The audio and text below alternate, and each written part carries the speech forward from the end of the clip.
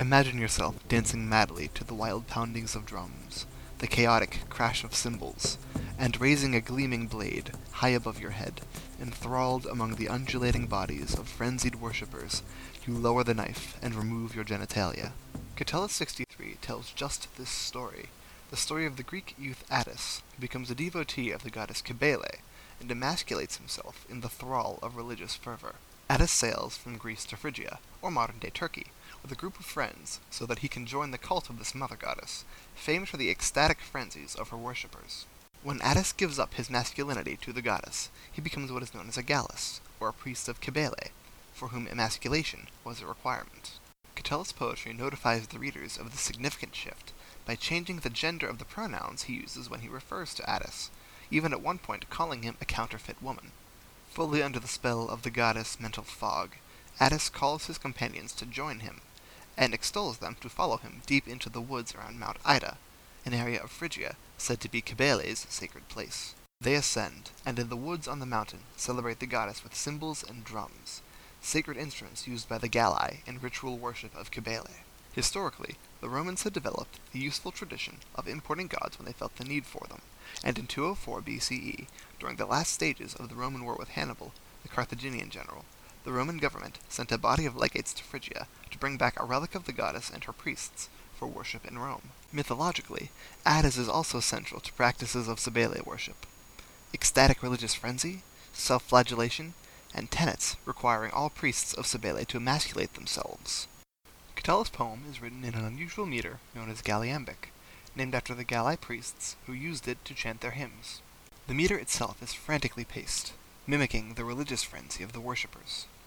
Listen to the Latin reading, for the marked 4 short syllables that end every line, and you'll also be able to hear the instruments the Galli used to worship Cybele, the cymbalum, or cymbals, and the tympanum, or tympani, the drums. You'll hear the goddess name, Cybele, alternatively titled Cybebe, and near the end of the reading, Catullus employs a stylistic feature called anaphora, the repetition of certain words. There will be a section of lines all beginning with the word ubi, which translates to when or where, as Catullus describes various aspects of Cybele's worship ceremonies. Unlike the traditional image of Latin poetry, depicted as rather sonorous, ritualized, and stately, Catullus captures here the essence of that frenzied mental state, such as would grip Attis during his emasculation. A passionate loss of self, in the wild rhythms of the drums. In translation, the first 30 lines of this poem read, Attis, flying across the deep sea in a storm-tossed ship, arrived with delight at the Phrygian forest, his foot longing for the dark earth, and blasted with ecstasy of passion, his mind shrouded in fog, he plucked out the weight of his genitals with a sharp stone. As he felt his manless remains staining the soil of earth with fresh blood, the now swift-footed woman snatched a light drum with her snow-white hands. Your drum, Cybele, mother, you're right, and shaking the hollow hide of a bull with soft fingers, she trembling began to sing these things to her friends. Come to the heights, Galli, together come to Cybele's forest. Follow me, wandering herd of the Dindimian mistresses, you as exiles seeking foreign places, my companions, followers of my sect, with me as your leader, you who endured the swift wave and the monstrosities of the sea, emasculated the body of Venus in engulfing wrath. Praise the mistress's mind with your own hazy furor. Let dragging delays depart from your mind. With me then we travel, to the Phrygian house of Cybele, to the Phrygian forest of the goddess, where the voice of the cymbal sounds, where the drums resound, where the Phrygian piper sings with a low, curved reed flute, where the maenads shake their ivy-colored heads with force, where they brandish their sacredness with sharp trills, while you, raving company, caper madly across this sacred place of the goddess. It is fitting. We hurry to the swift, 3-step dance. As Attis, the counterfeit woman, chanted these things to her friends, the troop intoned suddenly with trembling lips, the light drum echoed, the sharp cymbals crashed, and she came swiftly to green Ida with hurried step. And now in Latin.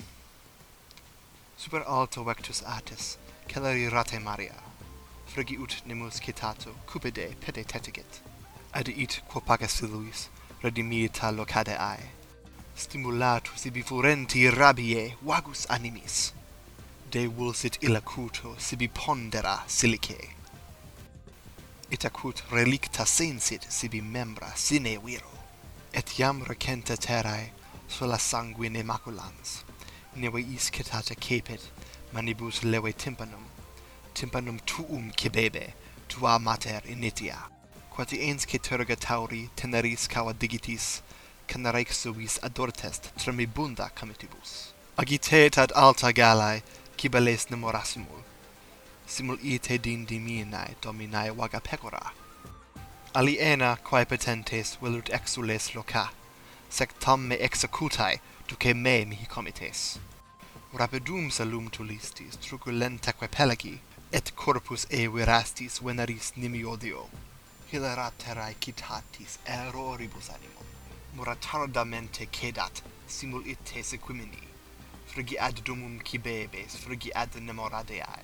Ubi cymbalum sonat vox, ubi tympana reboant, tibi cen ubi canitfrix carvo grave calamo, ubi capita maena desvi, jaci unt hederigerai, ubi sacra sancta cutis ululatibus agitant, ubi suevit illa divae volitare vaga cohorus, quo nos decet citatis celerare trepudiis, simul haec comitibus atis cecinit notha mulier, thiesus repente linguis trepidantibus ululat, leve tympanum remugit, cava cymbala recrepant, viridem citus edit idam, praparante pedecuros.